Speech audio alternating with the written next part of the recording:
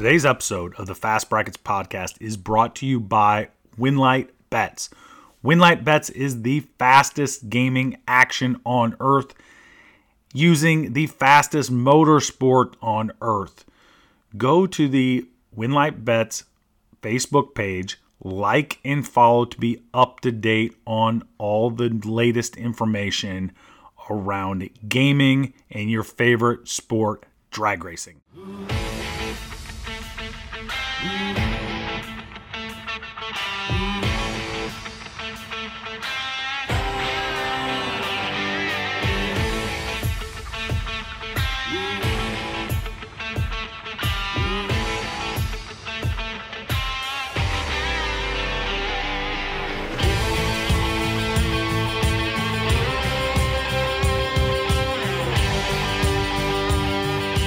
Welcome to the Fast Brackets podcast, where we highlight the cars and stars of top sportsmen and top dragster drag racing. I am your host, co-host Rex Simmermaker, coming to you from the heart of Indianapolis, the racing capital of the world. And coming to you from rural Virginia, I am JP Miller. Welcome to the show, guys and girls. Today is episode 117. JP 117. We're going to go off the grid just a little bit on this one. This, dear listeners, is going to be a little bit different than our regular show. This, quote unquote, is going to be our road race show. We essentially do that. It's corporate policy here at the Fast Brackets podcast to talk about road racing every 117 episodes. So here you go. We had to sneak it in. Like that's what we have to do. JP, you good with that? You good with the corporate policy? I'm on board. I love road racing. I kind of, when I grew up watching any form of motorsports I could find, remember like the American Sports Cavalcade or whatever they called it? Oh yeah. That channel, it was on the Nashville network, but it was like they had everything. They had drag racing, they had monster trucks, they had road racing, they had swamp buggies, which are the coolest thing in the world. So, and then ESPN always showed like the GT cars. So I always stayed up late when everybody else went to bed and would watch GT cars. So I have a little bit of a special place in my heart for road racing. So yeah, I'm on board with it. I get it. And pay attention to that. So we're gonna talk about GT racing here later in the show. So I'm glad you brought that up. But the thought process behind this is really a couple things. We have a great guest coming on to talk about that has some real world experience about this. But the other thing is, I think every so often it happens. We're in our own world. We are trying to make the car faster. We're trying to make the car more consistent. We're trying to do what we do in our respective class. And I think sometimes we can forget that there's a big world out there. And there's people across the pond that are thinking and, have the same thoughts, emotions, angst and desires that we do. They just happen to go in around corners sometimes. But we are in a big fraternity, a big one, when it talks about drag or racing in general across the world. It's a big fraternity, and we cannot forget that when it comes to all kinds of things. I mean, for instance, and I say this every so often, and I don't say these stats because another thing came out this week, JP, and I think you know where I'm going with this. Another piece of data came out, and I say this not so that our listeners will go and get in the ear of every tree hugger that they run across. But if you are attacked ever for being a drag racer, and I mean this ever, then, and the other person that comes at you has an ability to have a rational conversation, then you want to have data on your side. So here's what it is. In the past, we've talked about volcanoes. In the past, we have talked about commercial fishing. In the past, we've talked about industrial CO2. Here's another piece of data that came out this week. This is by temperature.global, and this measured global temperature from January 2015 through May of 2023. And get this, JP, what do you think? Think the global temperature went up like all our politicians said, or do you think it went down? I would say it did exactly the opposite of what any politician would ever tell you. Precisely. So, according to temperature.global, the minute by minute average global temperature has a downward trend of 0.296 degrees Celsius over that span of January 2015 to May 2023, and despite an increase in industrial era CO2. So the point of all this is not so that you can go running in the face of anybody who, you might deem somebody who will argue with you. Let's not get into arguments, but let's have data. Let's have facts on our side if and when we're attacked. And so that was the point of that. It happened again, JP. There's more data coming out. And we're in a big group. We're in a big fraternity worldwide that really enjoys motor sports in general and has a passion for it. So we have to be able to defend ourselves when it comes to that. Do we not? Absolutely. The motorsports world is a big world, like you said, but as a whole, when you look at everything we're competing against, it's a small world. So we all have to band together because we all love competing in automobiles, or we love competing in whatever has some kind of engine, internal combustion engine in it. And there are people, and I've said this before, that are trying to take this away from us. So you have to be mindful of that. It's not just well, I just worry about me. You have to look at everything. And as a whole worldwide, the motorsports community should band together and fight this stuff just as hard as they fight to take it away from us, and lobby just as hard as they lobby to take it away from us. That's exactly right. And so we have to have information on our side, and I think we're providing that when we can, at least on this show. And hopefully you remember that, take it in stride, have it with you. So on the chance that people attack us for burning oil, then we've got a little data on our side and we can defend ourselves correctly. Speaking of defending ourselves, JP, you're getting ready to rock and roll at the PDRA this weekend, are you not? Yes, sir, I am. I got almost everything done. I just got to put the car in the trailer and hook up, and we're going to roll out Wednesday evening and head to MIR and see if we can make something happen this weekend. I'm excited. I haven't actually had the car out into an actual race. I've been testing a couple times, but I haven't actually went to a race yet this season. So this will be my first time actually competing. So kind of got a tall task ahead of me. I got to get there. I got to get it qualified and then see if I can make some noise. But I'm up for it. I'm excited, and either way, win, lose, or draw, it's gonna be a good time. So looking forward to this weekend. I like it. And the rumor is that the Skull Crusher has a new tune-up in it. So I think we're pretty optimistic going in, aren't we? Yeah. I got a little bit different tune-up, and I got some help on the suspension, I think. So we're gonna test on Thursday and see if we can put together some competitive numbers. So I'm looking forward to it. I like it. Well, I won't be racing this weekend, but I'll be rooting for you and rooting on everybody else. But good luck to you and the Skull Crusher at the PDRA. Also, I wanted to say, if you're at PDRA and you see me or you come by wherever I'm parked at, I will have a deal where you can scan to download the Win Like Bets app if you haven't downloaded it yet and you listen to the show. First of all, what's wrong with you? But if you haven't and you want to download it this weekend, I will have the little barcode deal there so you can download Win Like Bets app. The QR code, yeah. No, that's great. Yeah, the QR code. I'm sorry. We're coming up on some major announcements. I'm really excited about what we're going to do for Win Like Bets here the rest of the summer. But appreciate some of your patience with us as we take what is step 2 in this thing, kind of go from 60 foot to the 330 mark.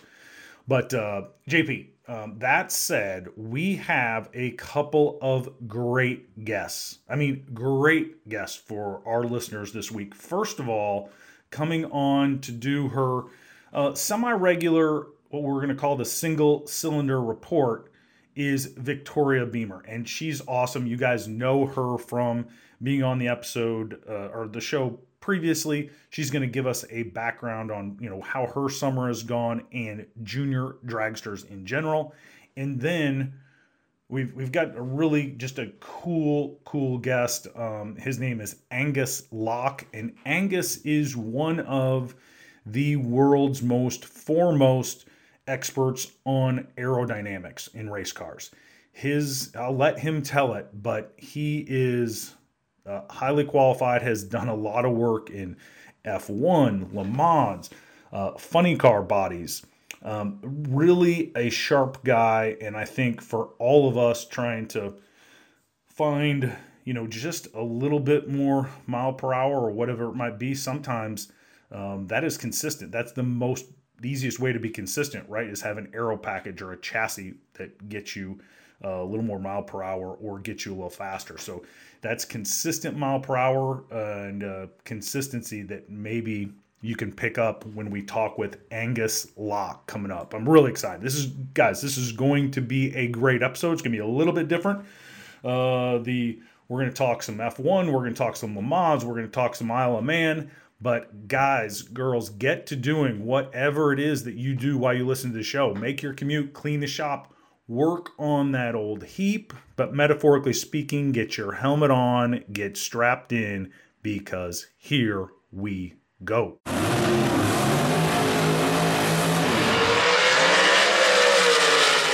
All right, let's make a pass. Let's get them hot. Let's put this thing in the water box. JP Miller, huge news this week for Top Sportsman and Top Dragster fans, and also some 90 class fans as well. But the IHRA making a major announcement this week that they are coming out with what they're calling the Hot Rod Classic.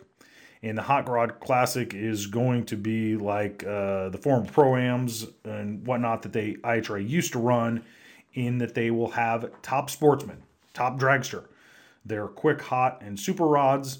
And then they're also adding a couple other classes, which I don't quite have enough details on. One is real street, no time, and the other one's a mystery class. But for our listeners, for our fans, the big news that Top Sportsman and Top Dragster making a triumphant return to the IHRA. How big a deal on a scale of 1 to 10 is this for us as a sport in the Top Sportsman and Top Dragster classes?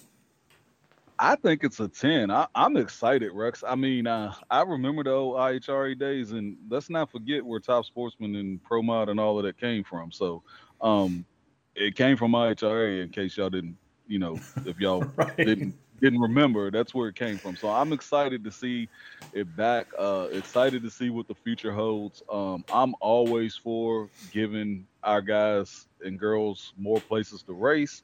I know some people feel like, there's too many places, but to me, there's never too many places. I think the more options you give people, I think it could get some cars off of the sideline. It could get some people who are leery about going to other places because maybe they feel like they might not be as competitive there. It could get them, back in the game. So I'm definitely excited, and I kind of came up running IHRA, so kind of holds a special place in my heart as well. So I'm glad. I'm looking forward to 2024 to see what they have in store. Yeah, I don't think we have a lot of details as of yet, right? I mean, it's they made a post on Facebook. It kind of went wild that way. We will do this in the next coming weeks. We will get a IHRA representative to come on the show and talk a little bit about what the plans are. Give them an opportunity, but from our purposes, I mean, the fact that Top Sportsman and Top Dragster will be the show headliners. I don't know. Potentially some of that no time stuff, I suppose, is headliner depending on who shows up, right? I mean, a Daddy Dave or whoever shows up, but Listen, I don't care if it's Daddy Dave or who it is. Top Sportsman and Top Dragster are gonna be the headliner. I ain't worried about Daddy Dave. You heard it here first, folks. You heard it here first. Um, that's the point, though, is that Top Sportsman and Top Dragster become the headliners again. And truthfully, it's just good. I mean, and from our standpoint, obviously, we're big homers when it comes to these classes, and that's great. But to your point, I think it probably does drag some cars out that maybe have been sitting idle because they go, man, do I have the ability to take 4 days off to go run the PDRA or an NHRA divisional for that standpoint, or a national event for sure. We'll just have to see how it shakes out. I mean, I don't know. Like, we obviously wish the best, and we don't have a lot of details again. We don't know how many of these hot rod classics are going to be. We don't know where they're going to be at. We don't know if these are 16 car fields, 32 car fields. It does appear they're going to be all 8th mile. Is that right?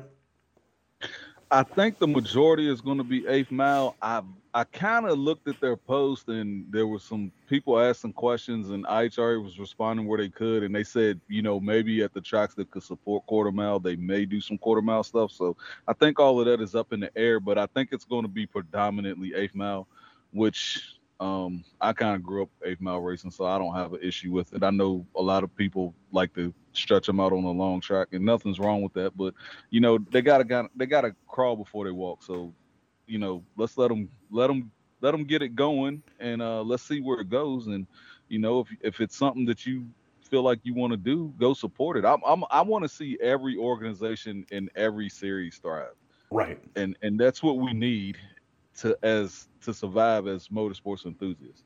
We need healthy series. We need every series surviving, every series thriving, and we need fans. That's the things we need, guys. So that's what everybody has to remember.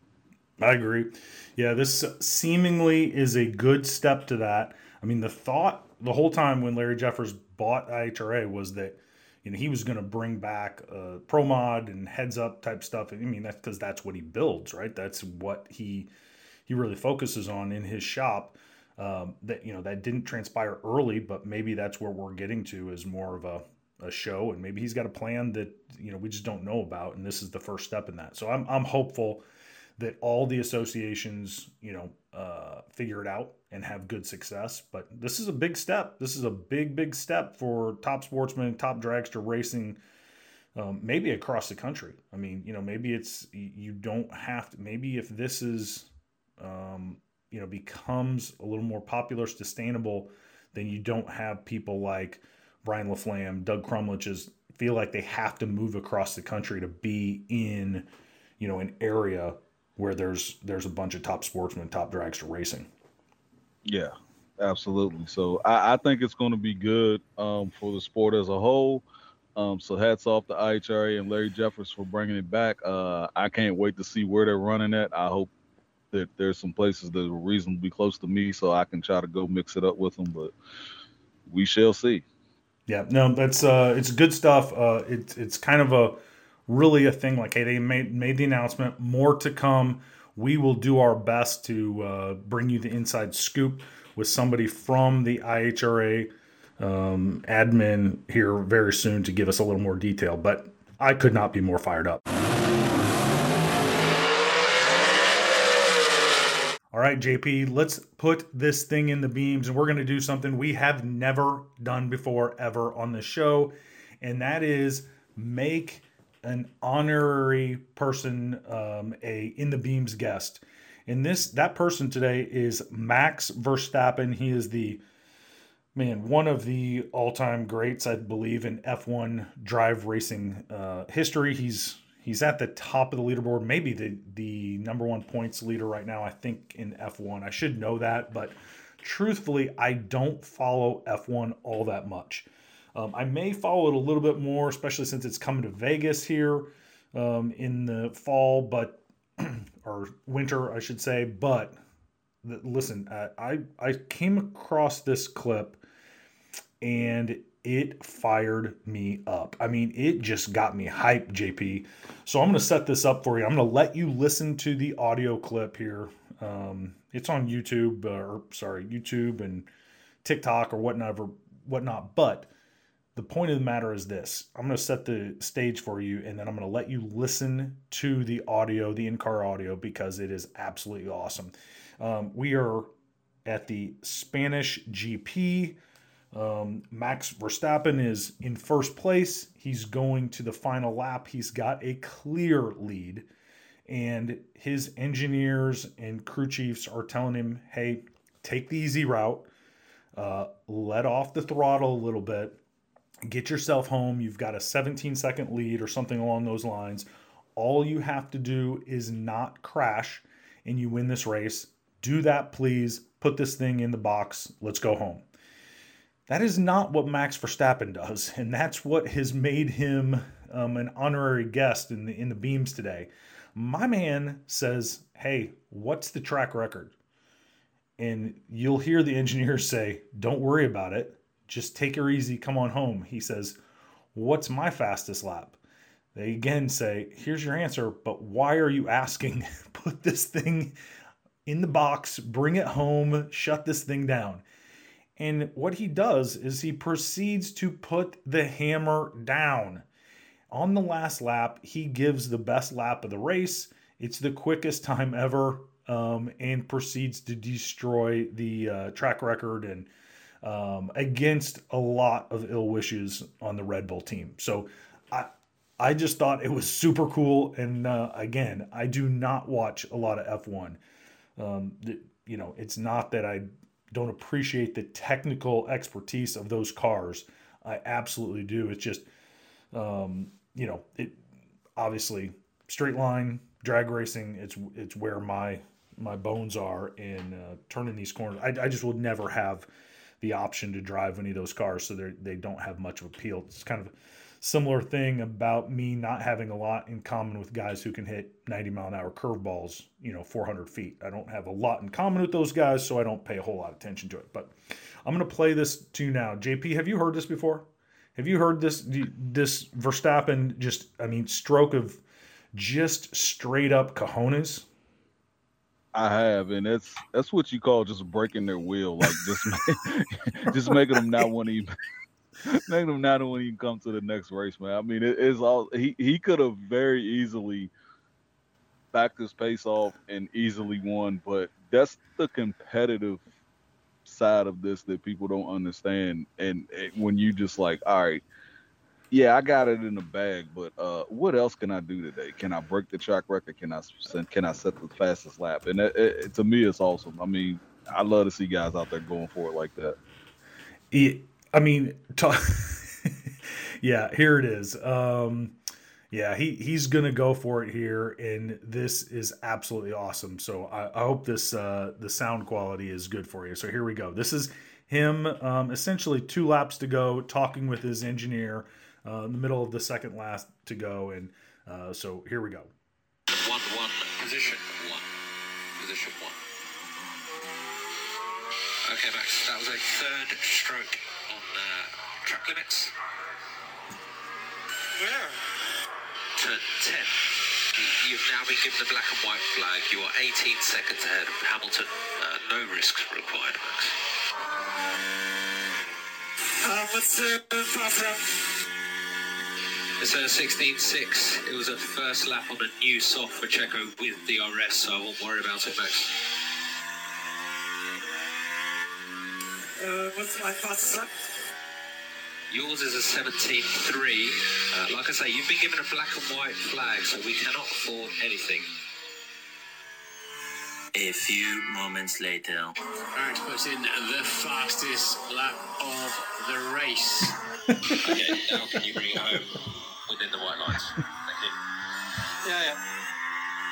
Engine. So we had to edit that a little bit just to speed it up, but what you got there was that engineer telling him, Max, you've had 3, marks, I guess, whatever that means from in F1 terms. Bring this thing home. And my man says, absolutely not. I have the baddest car on the planet that I have my hands on the wheel of. And guess what's going to happen? We're going to put it to the test. And so he goes and absolutely wrecks him on that last lap. It's very, very cool. Very, very cool. He is he's won 5 races this year. He won 15 last year. I mean, they just destroying people. And man, you can see why now, right? You can see absolutely why, because he's letting it absolute rip. And I would not say this about, I wouldn't have guessed. I mean, I thought, that isn't something I follow a lot, but I just thought it was so cool the way he just let it absolutely rip. So I like JP. Like I said, he could have easily just backed off and got the easy win, but he wanted to put a little something extra on it. And to your point about driving an F1 car, if they won, I don't think they make one that I could fit in, but right. But same. It would be cool.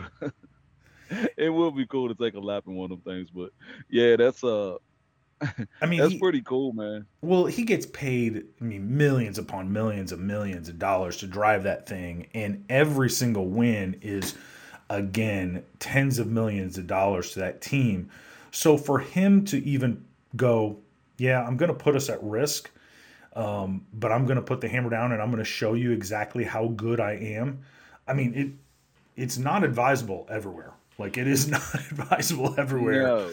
But they I watched that show on Netflix, The Drive to Survive, a little bit. Okay. So I think they have ways that they can do stuff from like the pits to those cars to change the way they run, and it's crazy the technology that they have. But I don't understand all of it. But the driver can change all kinds of stuff in car while they're moving. Like, they can change shock settings, and they can change timing and boost pressures and all kinds of stuff while they're driving. I mean, the steering wheels for those things are just fascinating. I mean, they've got so many buttons on them. I mean, it's fascinating, right? We think as bracket racers at Top Sports, and we've got purge buttons and bump downs and bump ups, and we get a lot of buttons on our steering wheel. Oh, absolutely not compared to a F1 car. This thing looks like it's got lights and stuff on it. Remember, like the old 80s movies where they had the big supercomputer? This is what this steering wheel looks like, except for it's small. Yeah, it's amazing. Yeah. But I didn't know that Verstappen had it in him like that. But man, I mean, the stones on that dude. I'm a fan. JP, I'm an absolute fan. Yeah, for him to go for it like that when he didn't have to, that's just having a dog in you. It's stones, man. It's stones.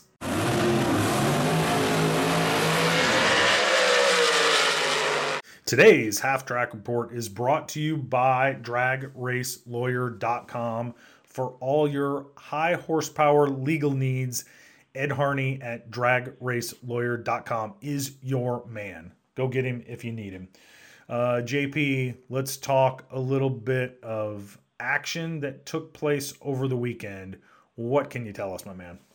We rolled into Bristol Dragway, and Top Dragster was on the card. Let's see, on the long track, we had about 33 cars showed up. At the end of qualifying, Emily Novak took number 1 with a 608 at 232.95. So just screaming out the back door in that dragster. Do they give her the number 1 qualifier if she goes 608?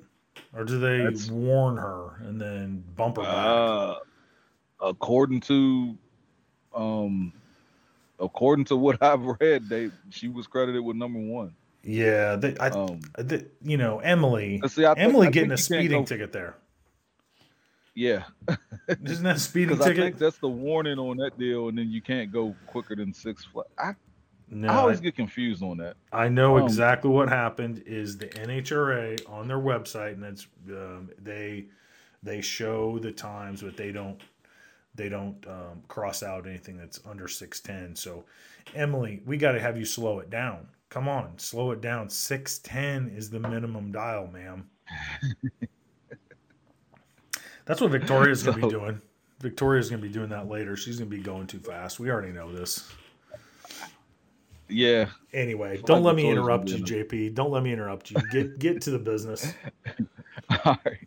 So, all right. Well, at the end of the day, in Top Dragster, Matt Sackman picks up his first national event win. He was 002 on the tree, goes 6:18.7 at 2:17.88 on a 6:17 dial over Alden Miller, who was 025 and goes 6:99.1 on a 6:98 dial. So congratulations to Matt Sackman for picking up his first national event Wally. Huge news for him. And that was pretty much it from Bristol. Then we move on to the Midwest Drag Racing Series. I don't have a lot of information as far as ET and qualifying positions. I can tell you in Top Dragster that Cody Moore defeated Jacob McNeil, and Top Sportsman Michael Chitty defeated Dave Pierce. So that was pretty much all the summary I had from Midwest. There was not a lot else going on that I knew about this weekend, so that's kind of pretty much all of my recap. A little short this week, but that's what we had. Well, that's okay. We're getting in the heat of it now, and I think 33 cars at a national event is a good showing for Top Dragster Bristol. That was good. We'd like to see that. We'd like to have a bump spot, right? That's the whole thing. We need to have a bump spot at all these events. Yeah. It doesn't, to me, show off the class if there's no bump spot. And yeah, and I would. I don't know what the answer is. I don't know what the answer is. How you encourage some of these people to show up for national events more, because the class could be so much awesomer. I don't know. It could be more better if you ask Kurt Johnson. It could be more better if there were, if people really understood. They were all low 6-second cars and all that stuff. And obviously Matt gets it done 6:18. I think you said from a dial-in standpoint. That is an awesome show. And we need more of that in the national event. That's all. That's what we need. Yeah, I'm of the opinion that Top Sportsman, Top Dragster has and always been and always will be a qualified field. So I definitely like to see that. And it makes it a little bit more special when you actually had to work a little bit to get the run. Absolutely, in my opinion. Yeah, absolutely. All right, we'll have more next week when we get into heart of. There'll be PDRA to follow up on. There will be more NHRA action, and I believe the Midwest Drag Racing Series has got another event on their books here fairly soon as well. So now what we'll do is we will bring it to our girl on the scene, Victoria, for her single cylinder report, talking all about the Junior Dragsters. Victoria, welcome back.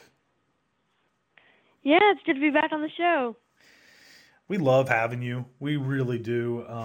We got to do the live show at PRI. We got to do the live show down in Bradenton.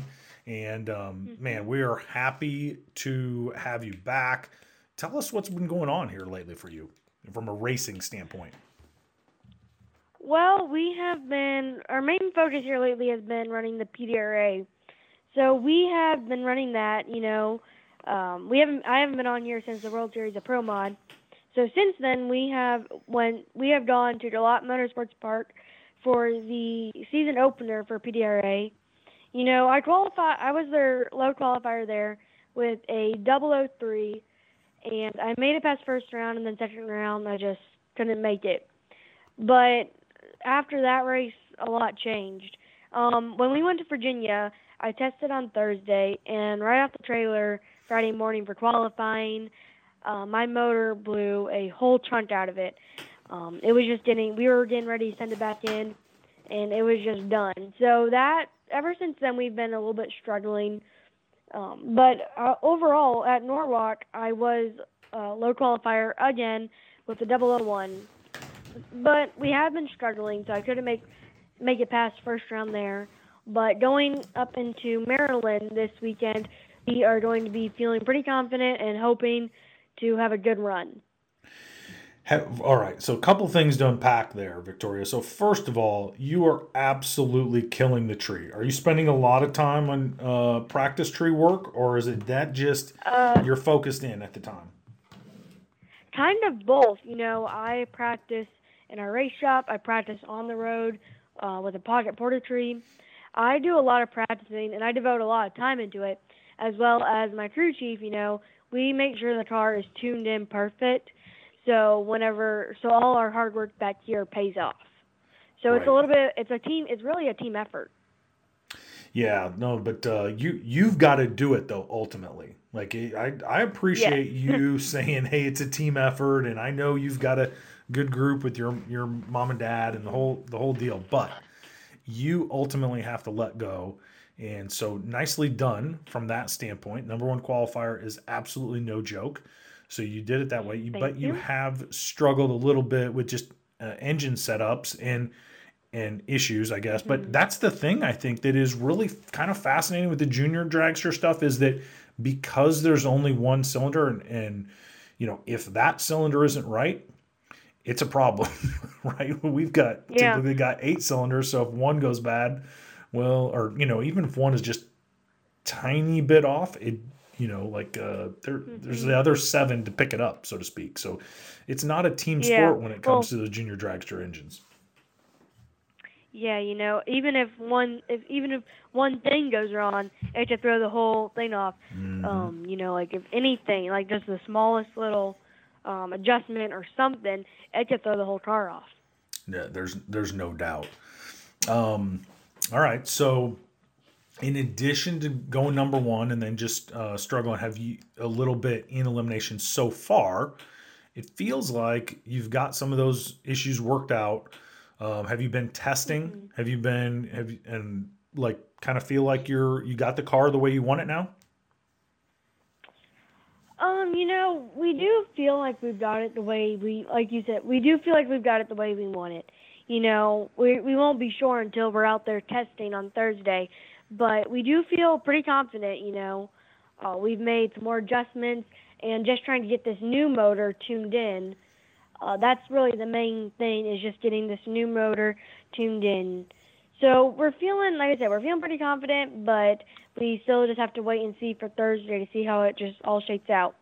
Right. No, I get that.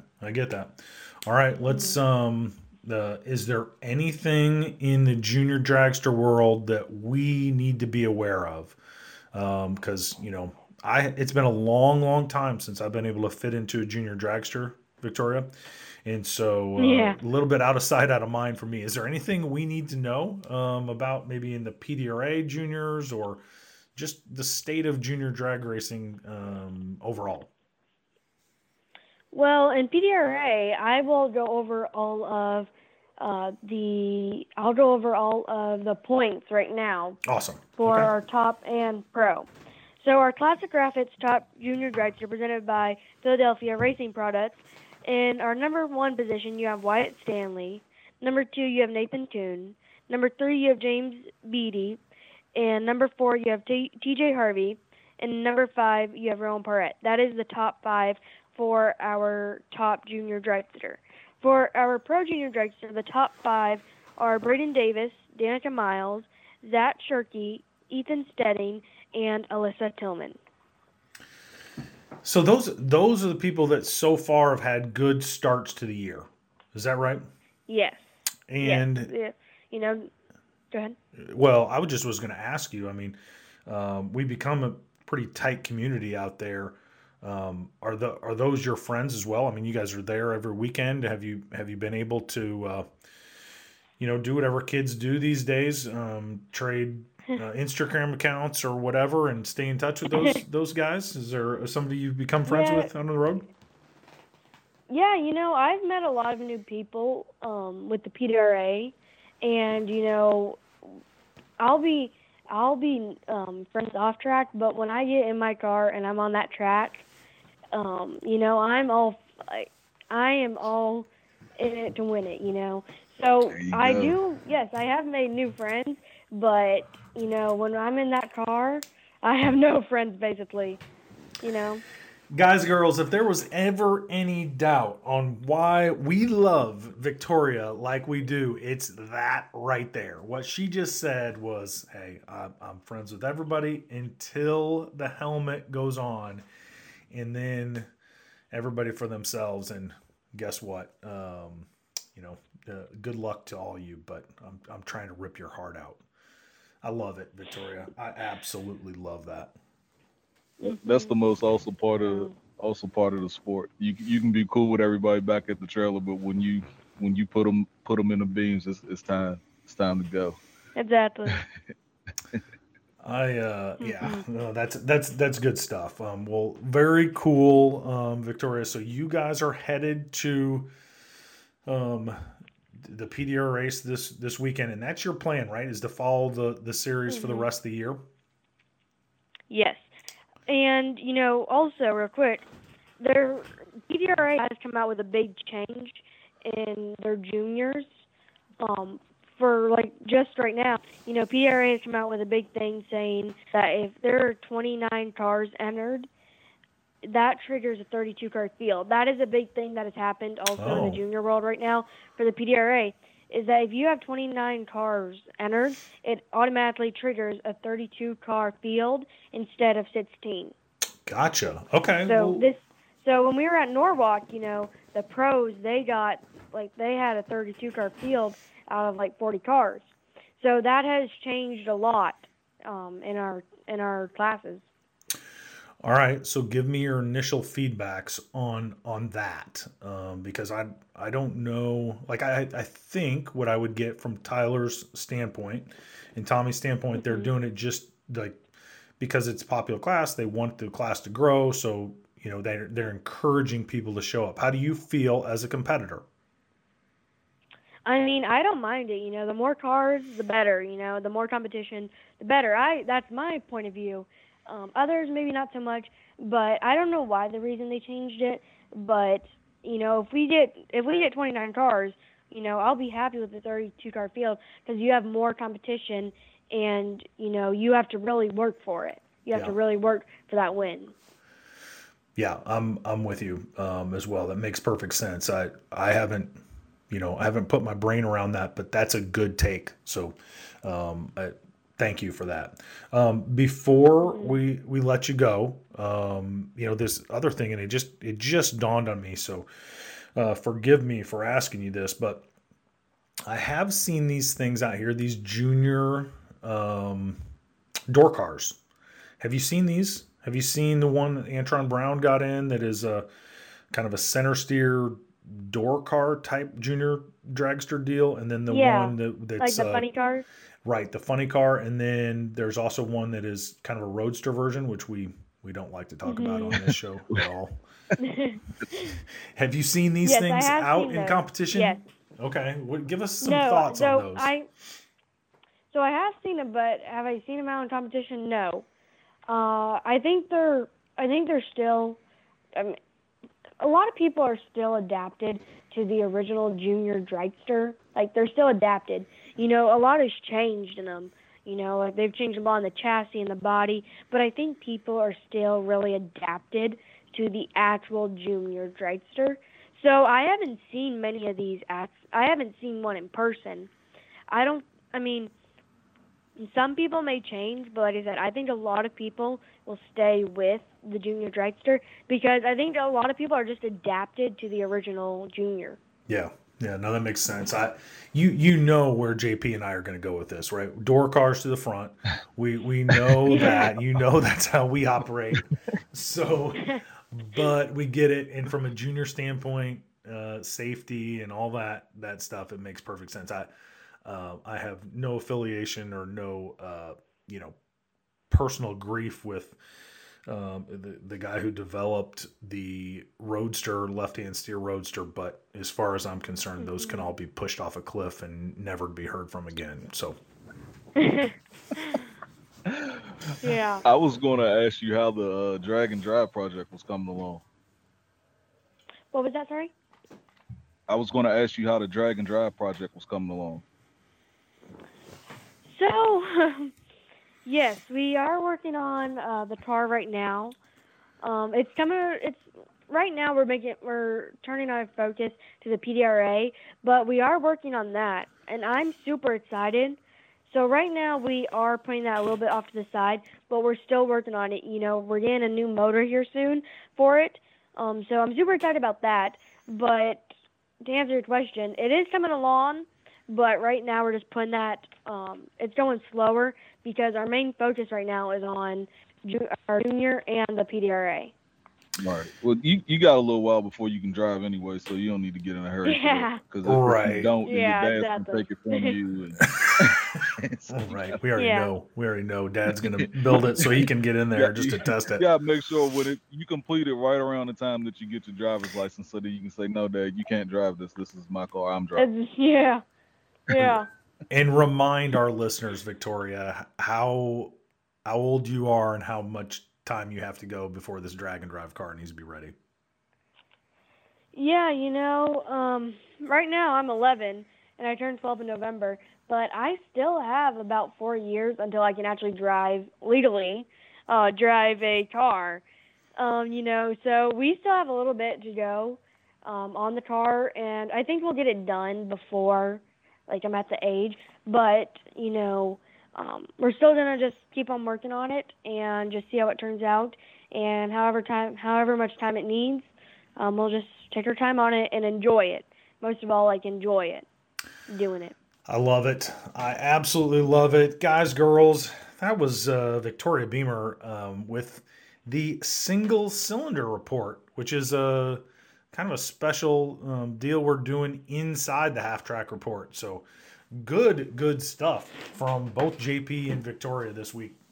Guys, you carried us. You carried us. I sat back and was just along for the ride. So nicely done to both of you. Thank you. Thank you.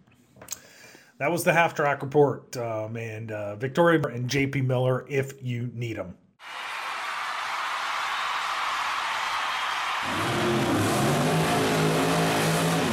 Whoa, let's get out of the groove big time this week, JP. We're going to keep this thing rolling, and we are going to talk really. I found this is an interesting conversation, and this is going to be something that I think our listeners are going to be highly engaged to.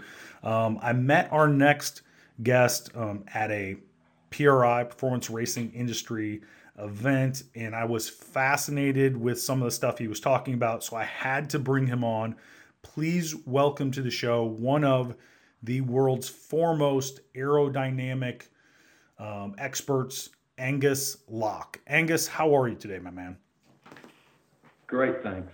Thanks for that kind introduction. Really excited to join the podcast and chat with you. Well, we, here at the Fast Brackets podcast, we are about going fast. We are about going fast efficiently. And aerodynamics, while is a big part of it, we don't talk a whole bunch about it enough, in my opinion. So maybe from your standpoint, you could just give our listeners a little background on you, where you're from, and kind of how you got to this point in your career, because it's pretty fascinating. Sure. Yeah, I was actually born in Africa, but lived in Britain for most of my life.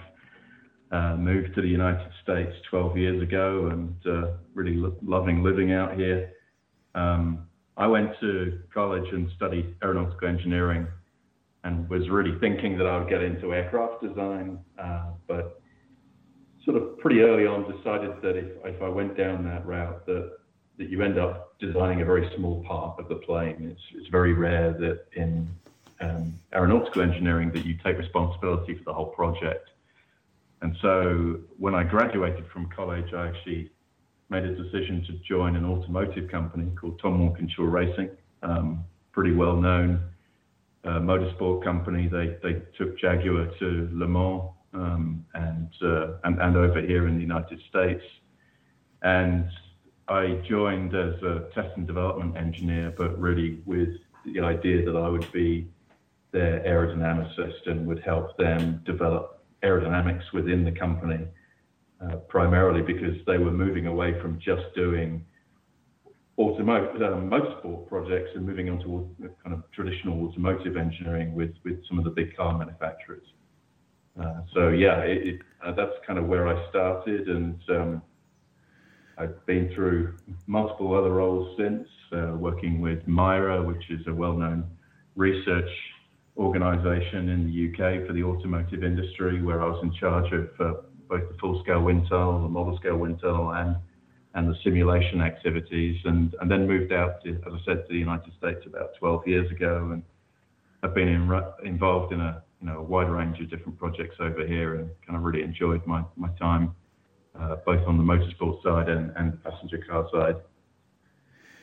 Yeah, that's a pretty big jump, right, from, let's call it the aeronautical world to the racing world. And from that standpoint, that's got to be pretty exciting for a young man to get right into that.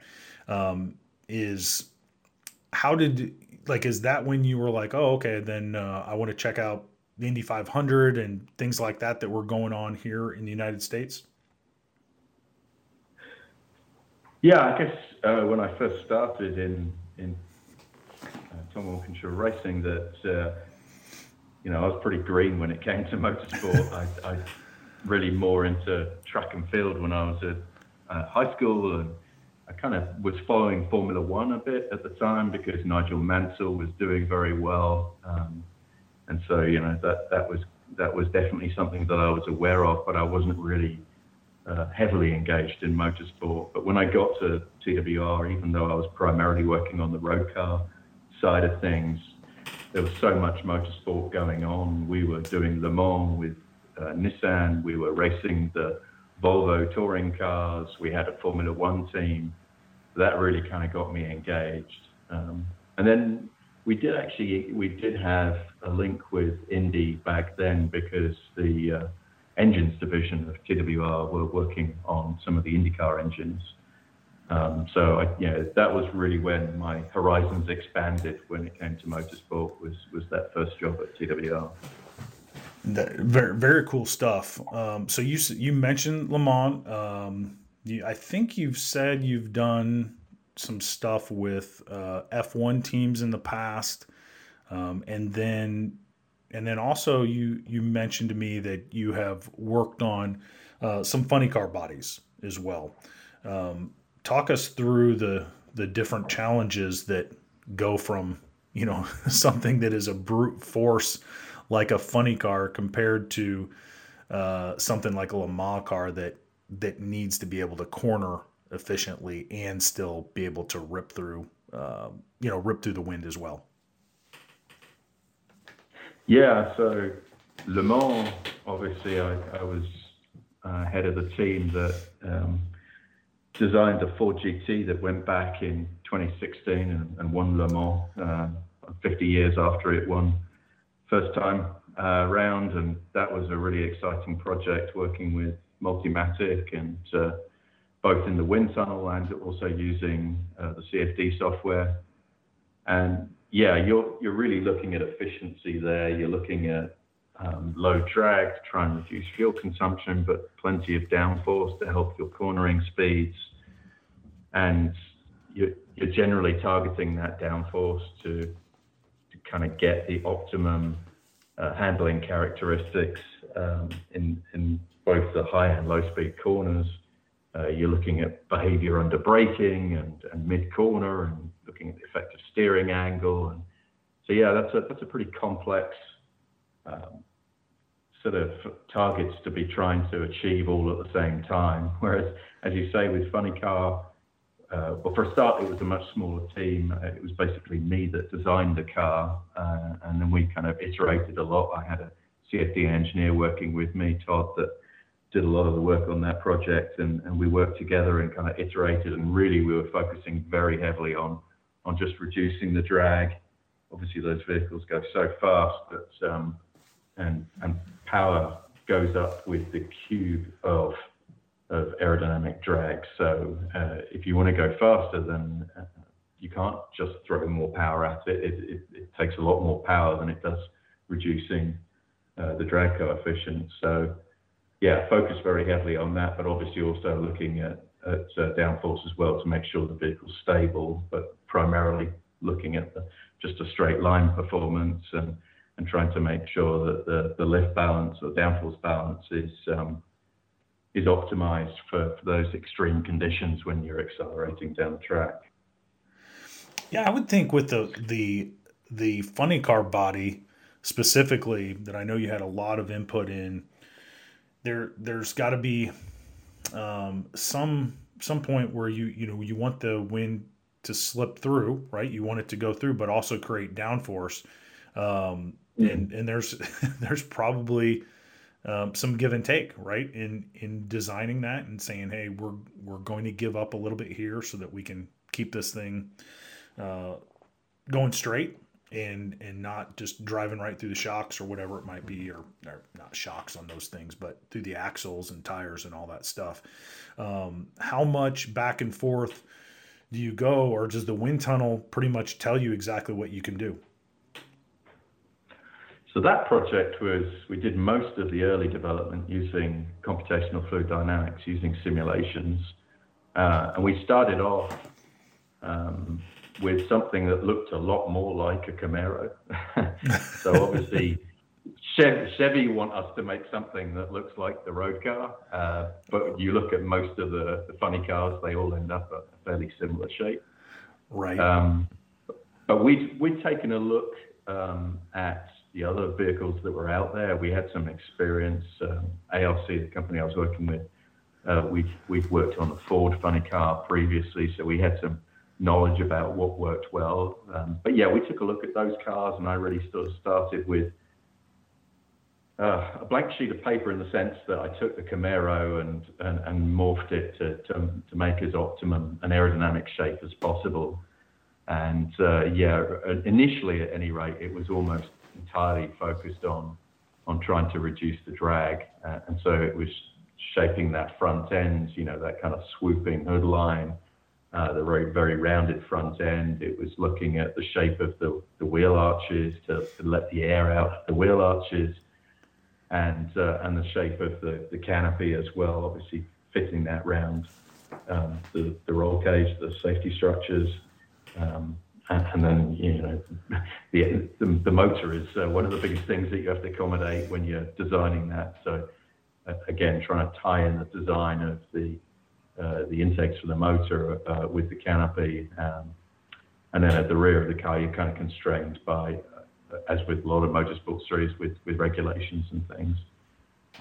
But yeah, that was an interesting one, because where we started off, at least initially, was quite close to a Camaro, and then very quickly, as you would imagine, kind of ended up being a lot more slippery in shape. Yeah, is that your natural instinct? Is just to, being this is your this is your profession, this is your passion. Is your instinct just to make everything a raindrop? Like, is it just to forget the symbols and the headlights and all that stuff and just make it a raindrop so we can get through and go faster? Well, I work a lot in road cars, and there you have to be much more careful that you're working with the design studio, because people with road cars, they buy them based on their looks as much as their performance, and so I'm careful. I'm probably more careful than towards the end of my career now, that it does look good as well. But obviously motorsport is different. Motorsport performance is king, and so that's why I say that we started off with something that looked like a Camaro and fairly swiftly moved away from it. We really just had to demonstrate to Chevy the reasoning behind why we were shaping it the way we were, and the best way of doing that was starting off with something that looked like a road car, and then showed them the huge jump in performance when we started making it more slippery. And it doesn't always end up as a teardrop. We are also looking for downforce as well, and teardrop won't necessarily give you that. So we kept it like a high deck lid at the rear to help give us extra downforce, and kind of focused on the shape to give you that compromise between drag and downforce. where I am looking at more of a teardrop shape is, say, the land speed record work that I've done in the past. So I think I haven't checked this prior to the podcast, but I think I still have the diesel land speed record with one of the projects I worked on, which was JCB Diesel Max. And that really was just entirely about trying to get low drag. There was no real concerns about downforce or anything with that, because we were just targeting that high speed. And so yeah, that was all about just making it a teardrop and just trying to fit it around everything that had to sit inside the vehicle. So there were two motors in that vehicle, huge fuel tanks and ice tanks to cool it, and then it was just trying to make as slippery a shape around that as you possibly can. Whereas with like the Ford GT and the Camaro funny car, it's always about trying to find that balance between downforce and drag.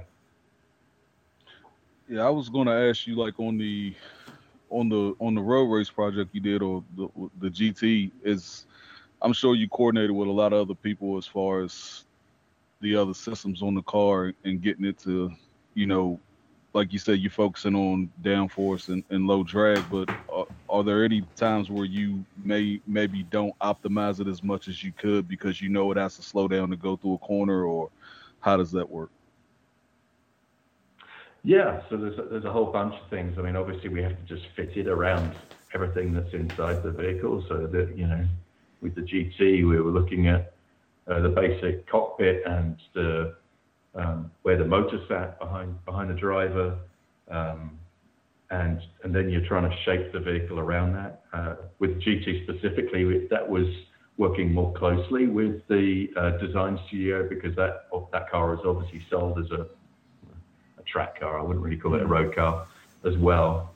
But then, yeah, we're looking at brakes and making sure that the brake cooling works okay. We're looking at the radiator and other heat exchangers at the front of that vehicle to make sure that the powertrain cools effectively. And then obviously that was a turbocharged engine, and so we had some very hot engine components that we had to keep cool as well. So yeah, especially in motorsport, cooling is one of the other big areas that we focus on a lot, and that's where, again, using the computational fluid dynamics software that I use, I work for Angus, and we produce the Helix and Elements CFD software that 60% of the Formula One grid use. They don't just use it for looking at the aerodynamics, they also use it for looking at thermal management as well. And so that's probably I would say the second biggest area. But then, you're obviously looking at the regulations is the other big thing with any motorsport category, and trying to figure out how you can do as much as you possibly can with the regulations. So I've worked a little bit in NASCAR, and obviously you kind of get a feel for these templates and how you can literally bend the body to fit the templates, but also do what you want to do. And it's kind of similar with these other series as well. It's not quite so physical, but we're not literally bending the body the way that NASCAR does, but we are shaping the body to kind of meet the regulations, but only just. So do you have some conversations with the sanctioning bodies then about, hey, can we do this? You might have put this rule in place for some reason, but man, if you would let us do this, it would be a big deal. Do you have any of those conversations, or are they pretty much just go do your thing and don't bother us? Yeah, no, that's a big part of it. So once with the funny car, for example, once we'd finished the simulation work using Elements to design the body, we then built a model scale vehicle that we took into the wind tunnel here in Indianapolis, and we were doing development in there, and the funny car governing body work, they had people at most of those tests, if not all of those tests. I can't quite remember actually, but yeah, a lot of those tests, they had people come along and take a look at the vehicle and make sure that it fits the kind of letter of the regulations when it comes to some of the safety areas and the prescribed aerodynamic devices, but also that it kind of looks and feels like it fits in that series. And it's surprising how much that aesthetic, that look and feel is part of the regulations. So I've seen that with Funny Car. It had to look like it had to have the feel of a Camaro, even though it obviously is nowhere near the shape of a Camaro. Right. Same with NASCAR, and then I worked on touring cars back in the UK, back in Britain, that had exactly the same kind of problems, where you make some changes that are still strictly speaking within the rules, but they're like, oh, that doesn't look quite right, so you're going to have to change that. Yeah, and you argue those, and some you win and some you lose. Yeah, makes sense. When you go through the design process, as far as the idea, the design, you build it, and then you get into the testing phase. How many times have you had something that you might have thought this is going to work pretty good, and then once you go to test it, it doesn't work? And I guess what I'm trying to say is, with so many moving parts throughout that process, how do you go back and figure out if it's your design or if it's just because it doesn't work well with, like, say, what the suspension is doing at that moment or what the engine is doing at that moment? What, I guess, ballpark, what would be the design from, what would be the time from paper to actual practical application where you can put it on the track and run it? Oh, well, yeah, that varies wildly, I would say, mainly depending on budget. So I mean, like, I've worked with, especially back in Britain, I worked a lot with little race series where people are racing on a real budget, and they would literally just come into the wind tunnel with their actual car. We would spend a few hours with them, make some suggestions, and they would literally take it out back onto the track and start racing it. So it can be that immediate, and that in a way puts more pressure on you, because you have to get it right first time, because they're paying for like 4 hours in the wind tunnel, and they're spending a big chunk of their budget on that, and so they want you to deliver, and that was exciting, but also quite challenging, and I quite enjoyed that. And then, at the opposite end, there was like the Ford GT program, where we were thinking about that more than a year before the car ever appeared, almost 2 years, I think, before the car ever appeared. And so that actually, in a way, gives you a bit more freedom. You get to explore a lot more in the design process early on, and kind of figure out, using simulation, whether things are working or not working. And then you get to the wind tunnel, and you get to spend a lot of time in the wind tunnel, a lot of shifts in the wind tunnel, and making sure that the stuff is working. And then it goes to the track, and you get feedback from the drivers. And so, yeah, in a way, those programs are actually easier from that perspective. But obviously, they're also programs where they're spending millions of dollars, and so they want to make sure that they're getting the absolute best. So, yeah, it can be either. I can literally go into a wind tunnel with a car and stick some bits of plexiglass or aluminum on the car and make a difference within a few hours, or I can spend years on it. And I really enjoy both approaches, to be quite honest. It's pretty fascinating stuff. Very fascinating stuff, Angus. Let me ask you this, and you've been very gracious with your time, but let me ask you this. Let's take the average, what I would call a road course car that you've worked on, say for LeMans or whatever. I think those are, from a body standpoint, are as close as we're going to get to what we do. Where is like one part of the car that the average racer just is totally missing the boat on? Is there something that half the cars you walk up to and you just go, listen, let's start here? That's always the something that is maybe counterintuitive. Is there anything like that when it comes to aerodynamics that we're just missing in a general sense? Yeah, definitely. Cooling is often a really big one, especially with those kind of little projects that I was doing back in the UK that I was talking about. People would come in and, they've obviously thought they've got wings on the car or spoilers on the car, and they might have a front splitter on the car. So they kind of looked at the obvious aerodynamic things, but then the cooling, it would all just be dumped into the engine bay, and that can actually generate a lot of lift, which cancels out your front downforce. And so it's not an obvious one that people think about, but it's also a relatively cheap and easy one, in that if you just make sure that you're ducting from the front fascia to the radiator, and that's all nicely sealed, and then you try and get that airflow out of the engine bay, either through louvers or ducts that take it out, that will make a big difference to both your drag and your front downforce numbers, and that's something that people often miss. And then the other one I would say is looking at your wheels and tires, which is kind of obvious with open wheel cars like Formula One and Indy, but even on more of the closed body cars like LeMans, funny cars, or road course cars, as you say, the wheels and tires generate a huge amount of drag, and so you can make some relatively small changes, especially around the front wheels, and that has quite a big impact on your overall aerodynamic performance. So those are probably the two areas that I would say go away and think about those if you're thinking about making some aerodynamic changes to your car.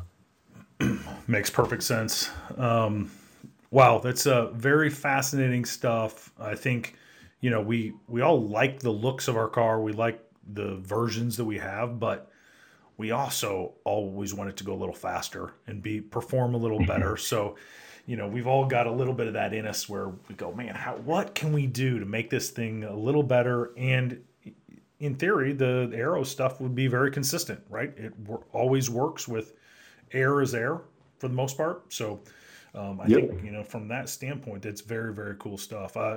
Angus, I appreciate your time here today. Love that, your insights here, and, we'd love to have you come back on at some point when we actually, have something that's very pointed that we could ask you that you could help us out with, if that's all right. Definitely, yeah. I've had a fantastic time. Thanks very much for inviting me on the podcast. Really enjoyed it. Great to talk to you, buddy. Fascinating what you were talking about, man. Kind of blew me away. I'm sitting here thinking about everything you were saying, trying to process all of it. But yeah, it's pretty cool. No, very, very great, good stuff. Guys, girls, if you need aerodynamic help, there's no better person than our guest we've got on right now, the great Angus Lock. Thanks so much for coming on. Thanks very much. Really appreciate it.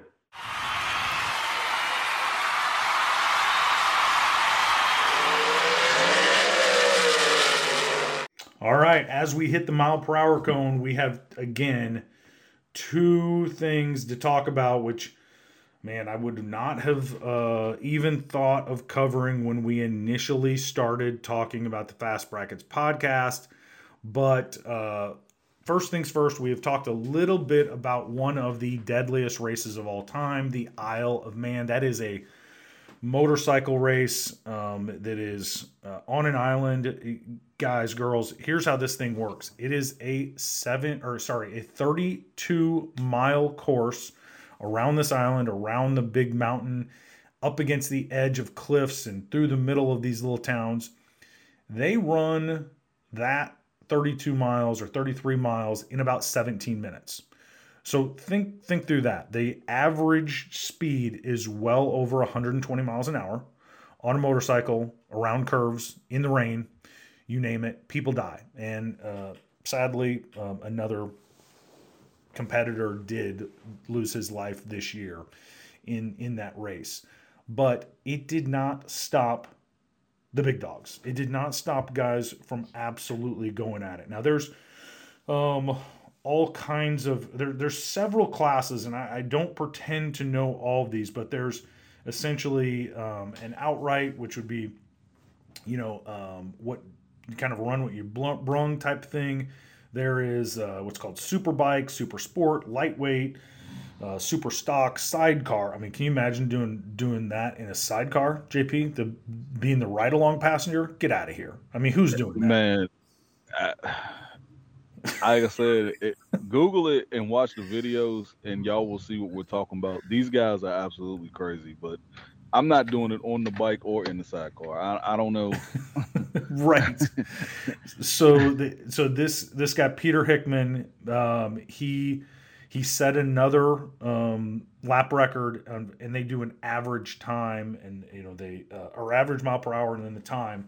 But he averaged 136.35 miles an hour going around that course, and he outdid his 28 tee time that he set the record last time. So you're talking about Peter Hickman. Michael Dunlop is another guy who won in the 650 class, right up there. And I think these guys, they ride several bikes, kind of like what we do when we go to divisionals and run a top sportsman and a top dragster or super gas or whatever, take several cars, and those guys do that. But it's absolutely insane. I mean, it's absolutely insane. And guess what? They set another record this year. So very, very cool. And right on cue, I think you can hear my neighbor ripping his Harley in the garage.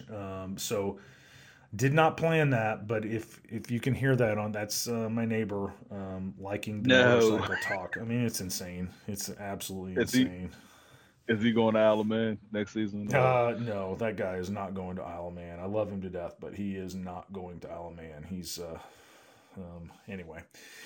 If he just gets it out of the garage, I'll be happy. That's what if we do an Isle of Indiana? We just do it on your street. Yeah, right. Well, he's got a big Harley, so I don't know if that would actually work. But all right, moving on. The other thing that happened this week, which is super cool, is we talked about it early. The GT cars love Le Mans.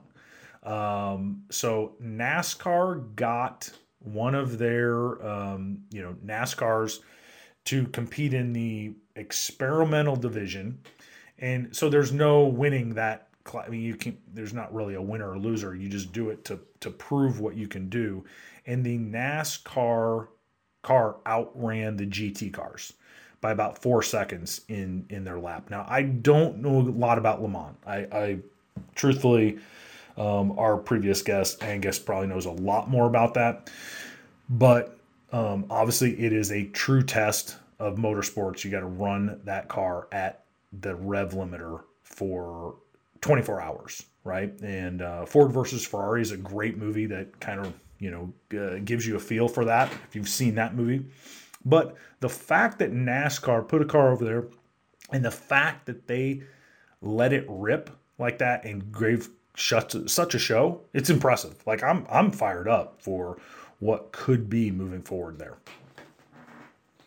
Yeah, that's very, very interesting. I wouldn't have thought it. I mean, I know the average Winston Cup. Oops, I'm sorry, not Winston Cup. I did not mean to say that. The average NASCAR probably has a little bit more horsepower than the average GT car, but you would think that the average GT car would out corner it. Apparently, the guys over at NASCAR proved everybody wrong. And I mean, they do run road courses from time to time, so it's not like they don't have a handle on it. But I wouldn't have thought that it would have beat a GT car like that. Yeah, I didn't even realize that was in the plan, but I think there is some thought about marketing NASCAR internationally, and that probably helps the cause from that. But I just do think it's cool that in probably a group of a lot of turbo V6s, a V8 went over there and absolutely put the coals to them. I mean, just put it to them. So obviously some rule changes and things like that from the GT class to what the NASCAR ran, but essentially that's what they were running is the GT class, and very, very cool. It's a different sound, and man, you gotta like some American muscle over there. You just gotta like it. Yeah, gotta love it. Go over there and just whoop up on them and show them we invented horsepower. So, right, exactly. And at some point they, it was coming down the backstretch, and the announcer said it's a drag race, and so we know that was the best part of it. It's every other form of racing is basically a drag race with a whole lot of other stuff in front of it until it gets to the end, because that's what it comes down to. It's so true. Every time it comes down to that last straight. You never finish in the curve. You No. never finish in a turn. That's It's right. always that last straight, and it's always a drag race when there's two people that are running close. So it's basically oval track racing, road racing. It's basically a prolonged drag race. That's what right. it is. That's exactly right. We like it. We like NASCAR having a great showing over there. We like the Isle of Man competitors giving it a rip. And, man, very cool stuff.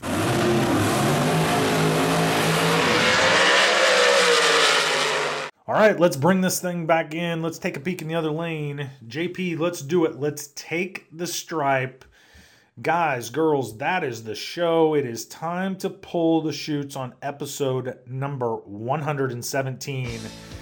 And there it is. There's the wind light and the sweet, sweet sound. God, it's so good. JP, it's so good. Every single time. Our girl Laura. Man, and if you haven't, you gotta go back and listen to why we play it. If you're new to the show, I mean, please go back. Episode 11, I believe, is what it is. Go back, way back to the archives. Listen to episode 11, why we play Glory. It's the best ever. So do that, and then give us some thoughts on Facebook or whatever, because I think you will appreciate that. JP, we did it. We threw a little bit curveball, right? We didn't go straight. We had a road course edition this episode. But man, how fun was it? How fun was this episode? Oh, awesome, man. I mean, just awesome. Angus Lock, man, what can you say? You can tell that's a very sharp guy right there. Just very, very interesting work that guy did. Yeah, that's one of those things where, guys, girls, we should really, like, if you have questions, let's bring him back on, because he's very, very sharp and willing to help. Like, that's what I've noticed about him immediately, was that willing to answer questions and do that type of stuff. So, man, we cannot thank Angus enough for coming on. He's a very cool guy, very smart guy, and I would love to have a reason to have him back on, actually. And then of course, Victoria comes on and absolutely kills it with the single cylinder report. We love that. She was awesome again, and we're going to root like crazy for her this weekend, and she goes to the PDRA.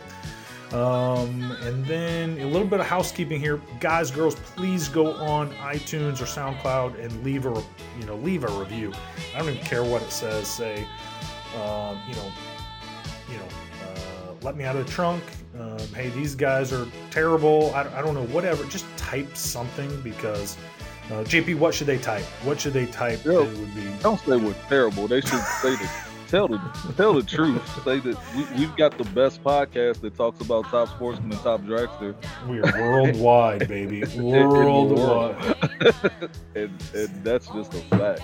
I also we want to send a shout out to Jeff Milnick. Jeff's battling some health issues right now, so just want to let Jeff know, we're rooting for you, buddy, and hope everything goes good for you, and we got you in our thoughts and our prayers.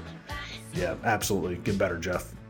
Guys, girls, I hope you enjoyed it. Keep the rubber side down. And travel safe.